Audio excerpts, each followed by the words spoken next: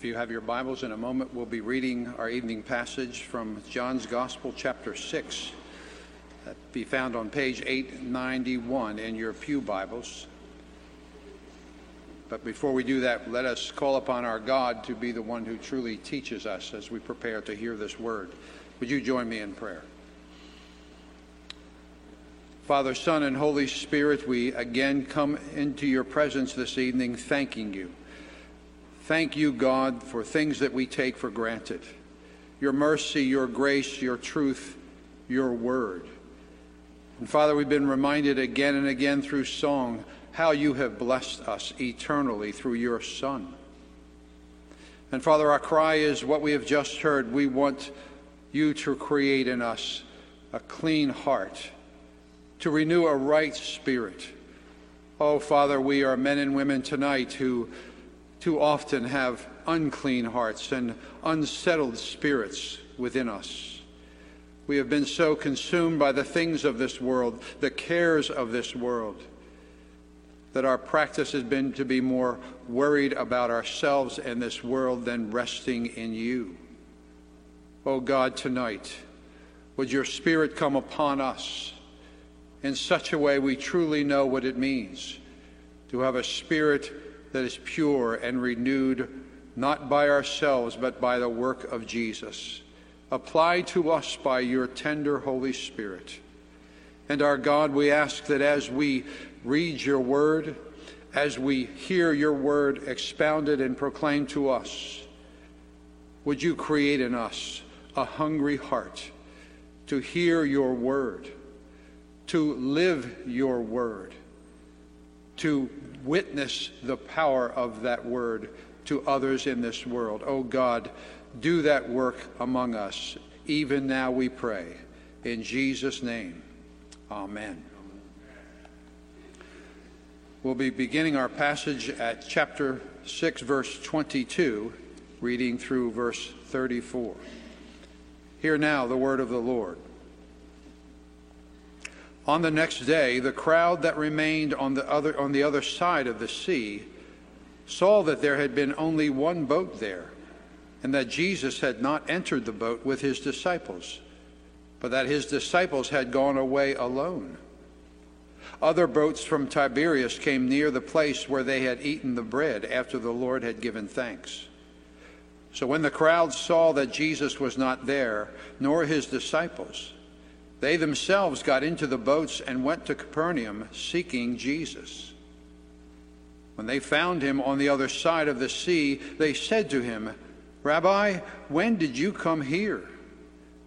Jesus answered them, "Truly, truly, I say to you, you are seeking me not because you saw signs, but because you ate your fill of the loaves.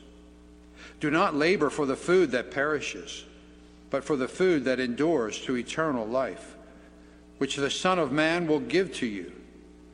For on him God the Father has set his seal." Then they said to him, "What must we do to be doing the works of God?" Jesus answered them, "This is the work of God, that you believe in him whom he has sent." So they said to him, "Then what sign do you do that we may see you and believe? What work do you perform? Our fathers ate manna in the wilderness, as it is written, he gave them bread from heaven to eat." Jesus then said to them, "Truly, truly, I say to you, it was not Moses who gave you the bread from heaven, but my Father gives you the true bread from heaven. For the bread of God is he who comes down from heaven and gives life to the world." They said to him, "Sir, give us this bread always." This is the word of the Lord.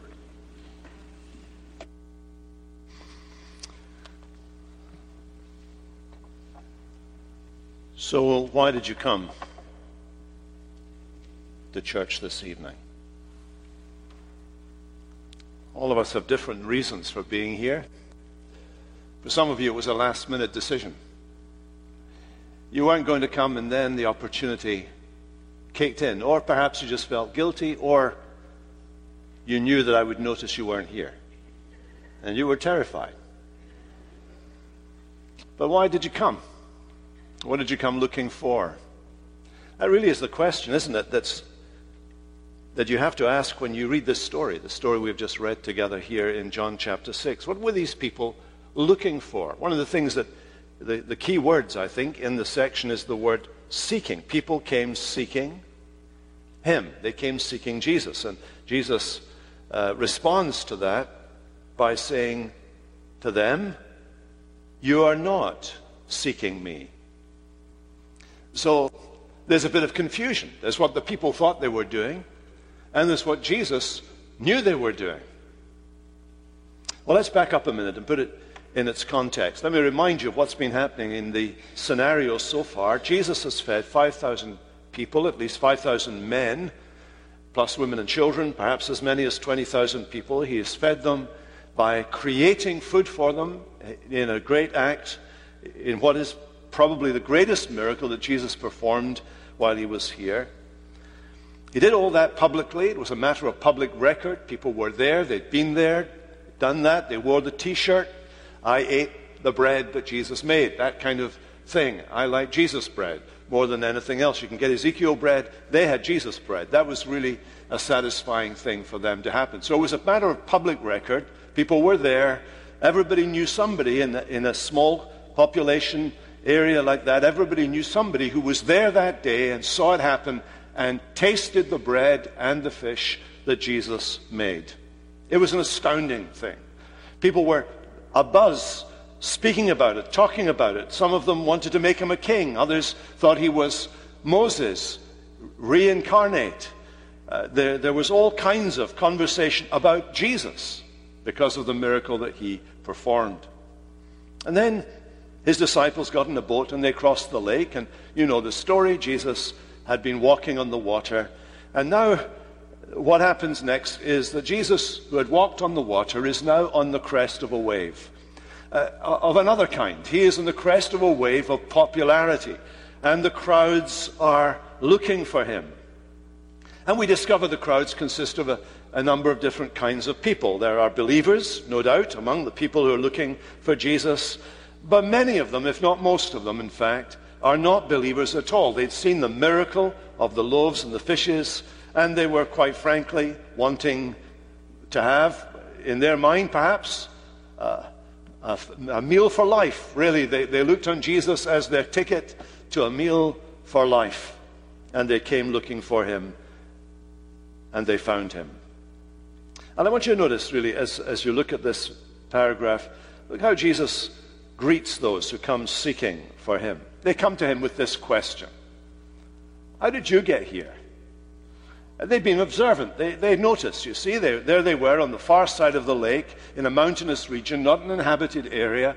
They were there among the mountains, and they'd noticed, because it was all open, there were no trees to obscure the vision. They had a good view of the lake, of Galilee at the foot of the mountain. They knew that there was only one boat there. They knew that Jesus had not taken that boat. He had gone to the mountain to pray. He had left the crowd, gone off on his own. The disciples had got into the boat. They'd noticed that. They'd noticed what had happened, and they'd registered that. And so they were thinking that Jesus was still there, so they'd hung around there. Maybe he'll come down the mountain and he'll feed us breakfast tomorrow morning. But tomorrow morning came and there's no Jesus.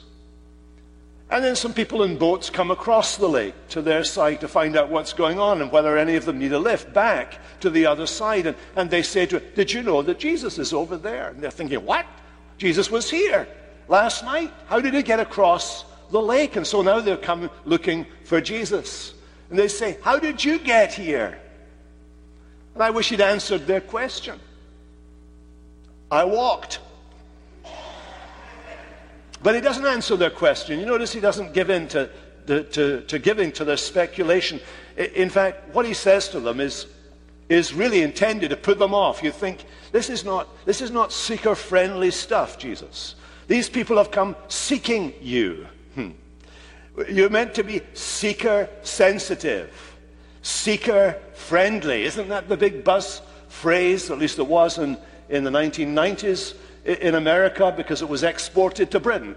Seeker-sensitive and seeker-friendly and so on. And we did our best to do seeker-sensitive and seeker-friendly things. Well, Jesus is not very seeker-sensitive here. In fact, what he says to them is this: you're not seeking me, at least not genuinely. You haven't seen the truth about me.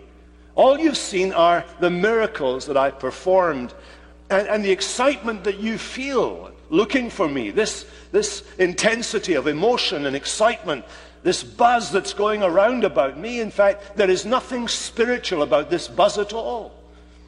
Yes, there's excitement. Yes, there's interest. Yes, you've come ostensibly looking for me, but there is nothing spiritual in your search for me. Jesus reads the heart. He sees through all the stuff that we have in the forefront of our lives, behind which the real us hides. He sees through all that stuff. Jesus reads the heart. He knows people. John has already pointed this out about Jesus. He knew what is in the hearts of men and women. He knows our hearts. He knows you. He sees behind the hypocrisy, very often the play acting that we do in order to hide who we really are as people. He sees behind all of that. He sees your heart. He knows why you're here. He knows why you're here. He knows your motives. He knows your expectations. He knows all the things that he needs to know about you. These people then, and some people perhaps here this evening, are fascinated with Jesus, but that's as far as it goes. With these people, the problem was that their expectation of him was delimited by a defective Christology. Just to throw in a theological word there, because you were getting bored. A theological word just to highlight the fact that their view of who Jesus is was defective. They thought he was a prophet like Moses. Moses had fed the children of Israel in the desert for 40 years. They thought if Jesus is a prophet like Moses, maybe Jesus will feed us in the desert for 40 years. That's what they were thinking. They were thinking purely at a level of the flesh and the earth. Some people come looking for Jesus today. You can see this in the masses of people that go to some churches in America today, and what is being peddled is a Jesus that meets your need, that solves your problem, a Jesus who is there to be your buddy and your friend, a Jesus who will get you out of trouble, who will make you healthy, wealthy, and wise, who'll make you prosperous, who'll get you things. That kind of Jesus. The kind of Joel Osteen Jesus with a smiley face and his hair perfectly coiffed. And he is on the up and up. And it's all very positive.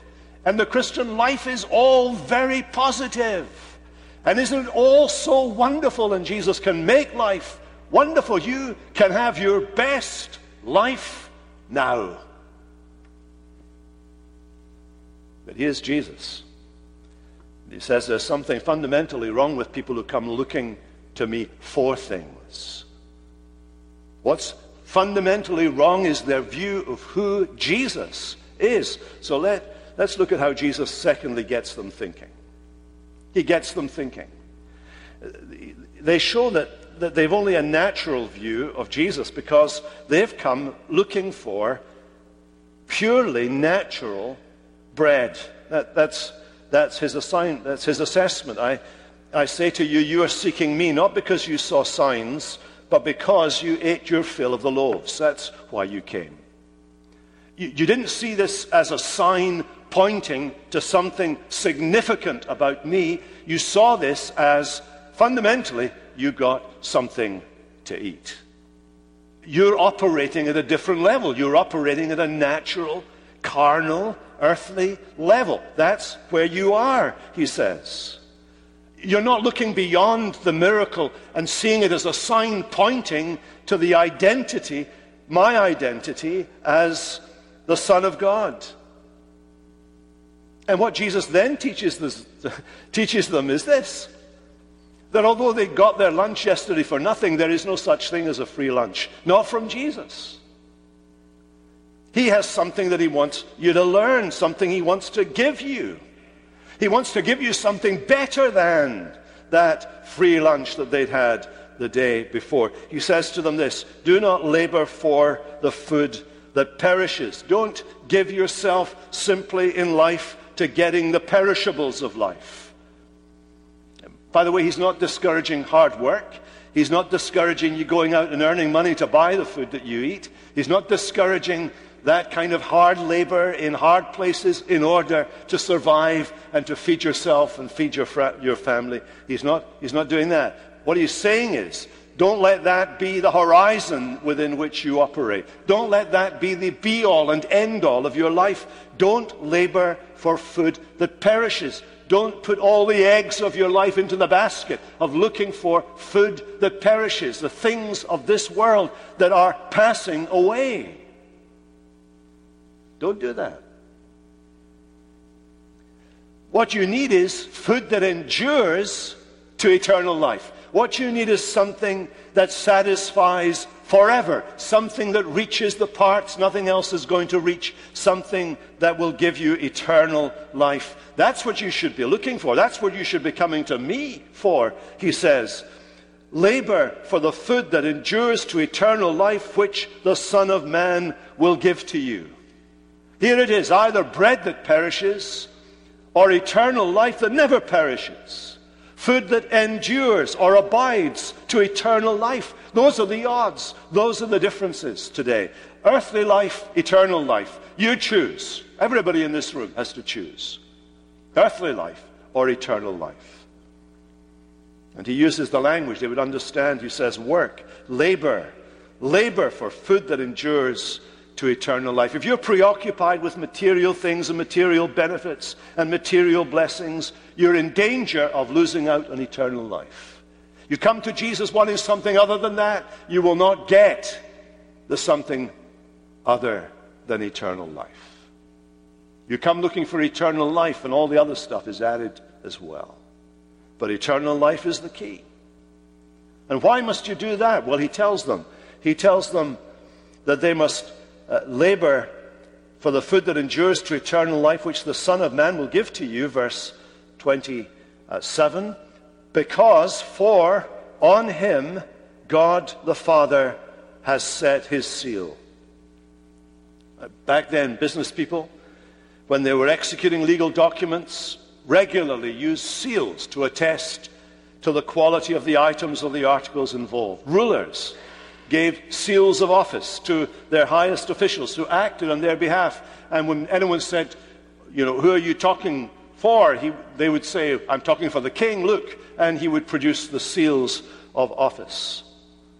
In the olden days, when outlaws roamed the English forests like Robin Hood and others, there would be a wanted poster put out. And it would say so many pounds sterling if you capture Robin Hood, and there would be the king's seal backing up what he was saying.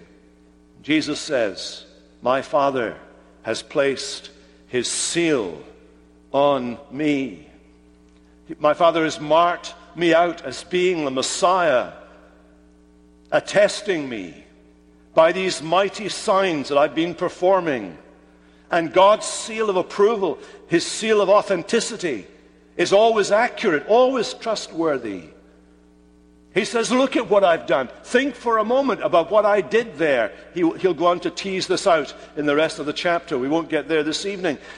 But he says, think about what I did there. What did I do in that mountain? I did not do what Moses did. I didn't simply pray and God sent down food. I took the food and multiplied it. I created it for you. I did the God job for you on that mountain. Think about it. God has put his mark upon me, the mark of God upon him. He has authorized his only Son, the Son of Man, to be the mediator, the giver of eternal life to men and women. Not only that, God sent him. He sent him. And Jesus, having been sent, would give his flesh for the life of the world, he says later on in verse 51. He would rise again from the dead in John chapter 10, verse 18. He would give life to others. God put his mark of authority on the Son as the Son of Man, the divine seal, the mark of God's authority on him, in order that he might give eternal life to people. Listen to what we find earlier on in chapter 5, verse 19.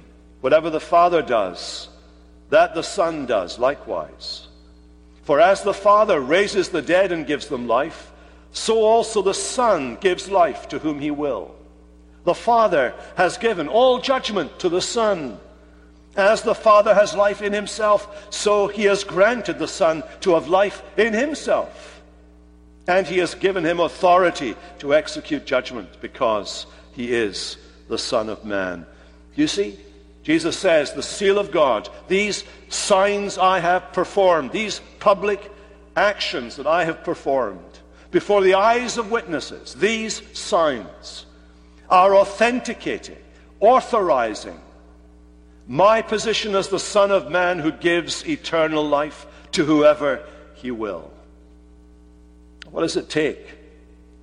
What does it take to have eternal life? They said to him, what must we be doing to have eternal life? Isn't that a remarkable thing?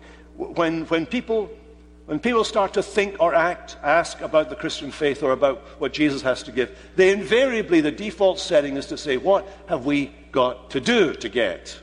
What do we have to do to get? Doing. That's our default setting. Our default setting is to think that somehow or other there is some work we can perform that earns the right to eternal life. Salvation by works is a kind of human reaction to anything that God has promised to do. Well, Jesus defines the issue and he says, there's nothing for you to do. Jesus answered them, this is the work of God. You've asked me, what work does God require? Well, this is what God requires. That you believe in him whom he has sent. That's it. Believe in him whom he has sent. In other words, the work is not a work. The work is a work done by someone else. You believe it. You receive it. You take it. You believe in him whom he has sent. This is the kind of work that pleases God. This salvation, this eternal life, is the gift of God's grace. It is God's generosity towards us. It's by grace you're saved through faith. And that faith is not of yourself. It is the gift of God. This is the work that God requires, that you believe. I remember as a boy, in my early teens, kind of coming to grips with these doctrines, these teachings, and coming to grips with this great verse in Ephesians, by grace you are saved through faith. And faith is not of yourself, it is the gift of God. Not even faith. I can't even boast of my faith. I can't screw up my courage, as it were, and exercise faith of my own volition. That is the gift of God. It is all of God. This is the work of God, that you believe in the one he has sent. The one that God has sent to us. The one that God has sent to us precisely because he's been in the courts of heaven. Precisely because from all eternity, as John has taught in chapter 1, he has been face to face with the Father. From all eternity. He knows whereof he speaks. There is nothing the Father knows the Son doesn't know. And from all eternity, he has known the mind of God and the heart of God, and his pulse has beat. If God has a pulse, his pulse has beat with the pulse of God. And he has sent into the world so that people might be saved through faith. And what Jesus is saying is, the only thing that counts is the faith you have in me. That's all that God requires of you is faith in Christ. Faith on its own doesn't work. To have a faith, people regularly say this, certainly in the United Kingdom, people will often say, so-and-so has a faith. Isn't that great? They have a faith. I don't know what they mean by that. We all have faith. I mean, you believe I'm going to finish this sermon in about 20 minutes' time, or 10 minutes' time. You're praying, it's 10 minutes' time. You believe. that the seat you're sitting on is going to hold you up. We've all got a faith. We've been exercising it all day long. Having a faith does not get you into heaven. Jesus makes it absolutely clear. The only work of God is to believe in the one he has sent. The only faith God recognizes is faith in Jesus as the Son of God. That's the only faith that counts. And what they didn't realize is here these people are standing in front of Jesus. And they're saying, we want bread to eat. We want food for life. We want you to do what Moses did. Feed us for a generation here in the desert. We're looking to you, Jesus, to give us something. And there, what's happening is they're standing in front of the Son of God. They're standing in front of the one who is the very instrument of creation, by whom all things were made in heaven and on earth. They're standing in front of the one who has been the object of the attention and affection and adoration of angels and archangels and cherubim and seraphim from all eternity. They are standing in front of the one who will raise the dead on the last day. They're standing in front of the altogether lovely one. They're standing in front of the infinitely valuable, infinitely beautiful, infinitely wonderful Lord Jesus Christ, who can change their lives entirely and offers them eternal life forever. And they're saying, can we have more of the bread?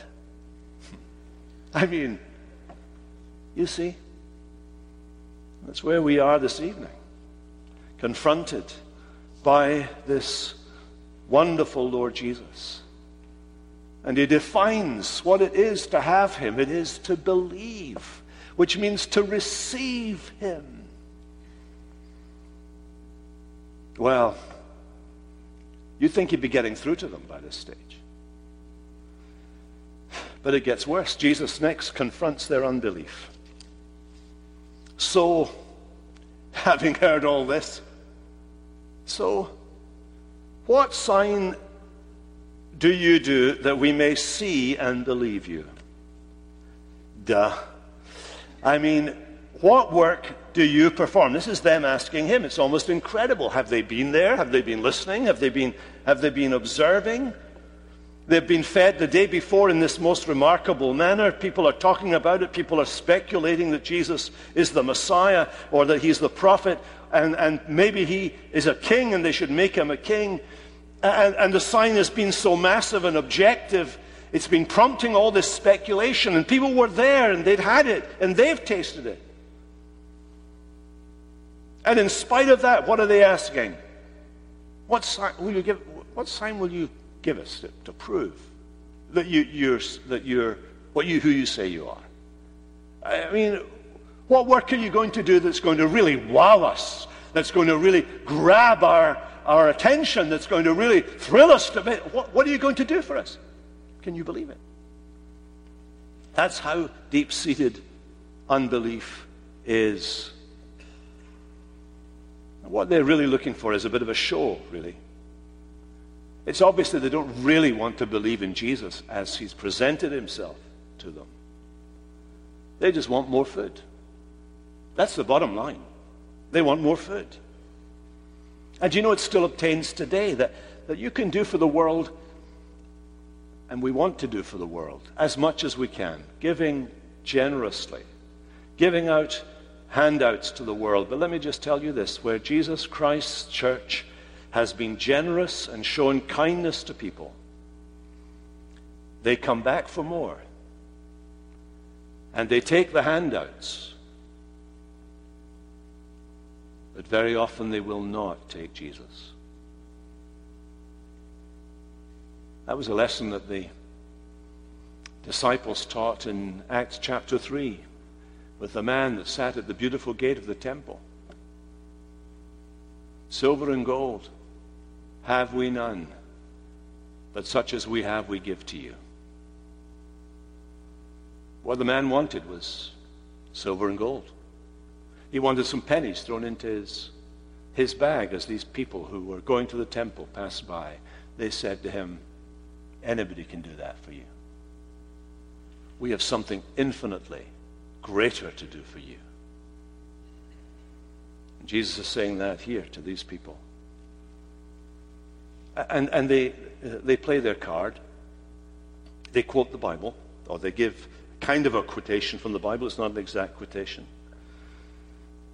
This tells you where they're really going with things. Our fathers ate manna in the wilderness. As it is written, he gave them bread from heaven to eat.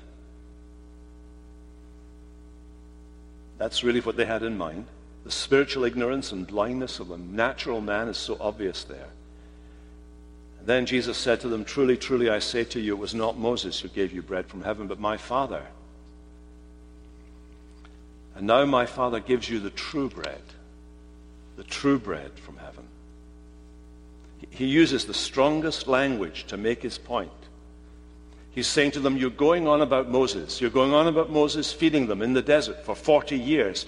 You're preoccupied with that idea. You're coming to me because you think that would be great if Jesus fed us today like he did yesterday and tomorrow like he did yesterday, and do that for the next 40 years. That's what you have in your mind. You're not getting beyond that.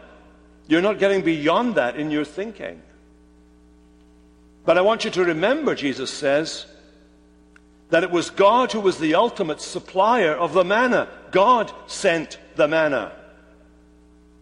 And then using the present tense, he draws them out to this very moment, and he says to them, my Father gives you the true bread from heaven.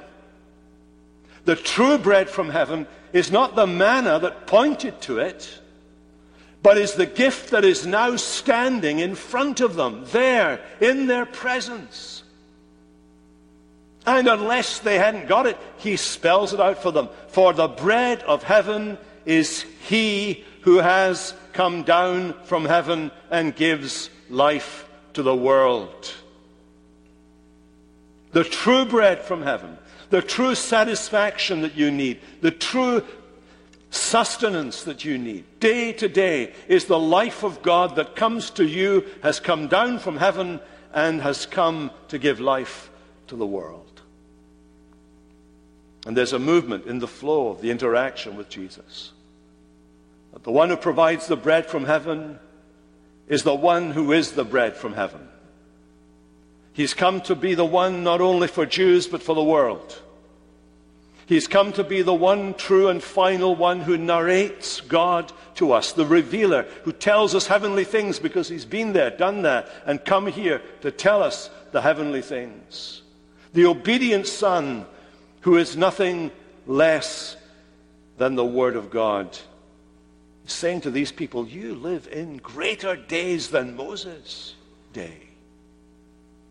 You think Moses was the great star in your national history, but you're living in days that exceed Moses by infinity.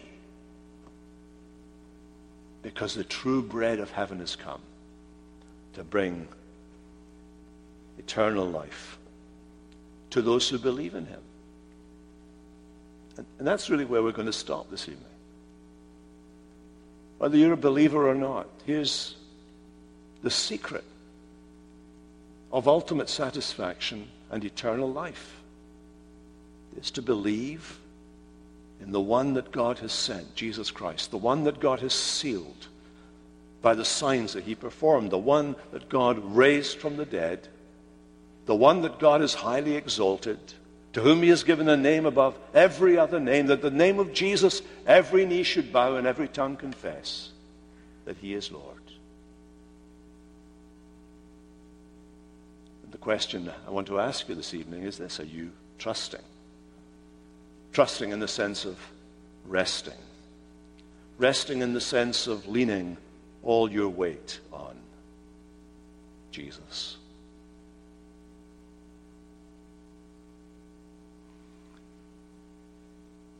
When I was a little boy and we were in some dangerous place, perhaps we'd been climbing a mountain and there was a ridge and we were near the edge of it, and my dad would carry me,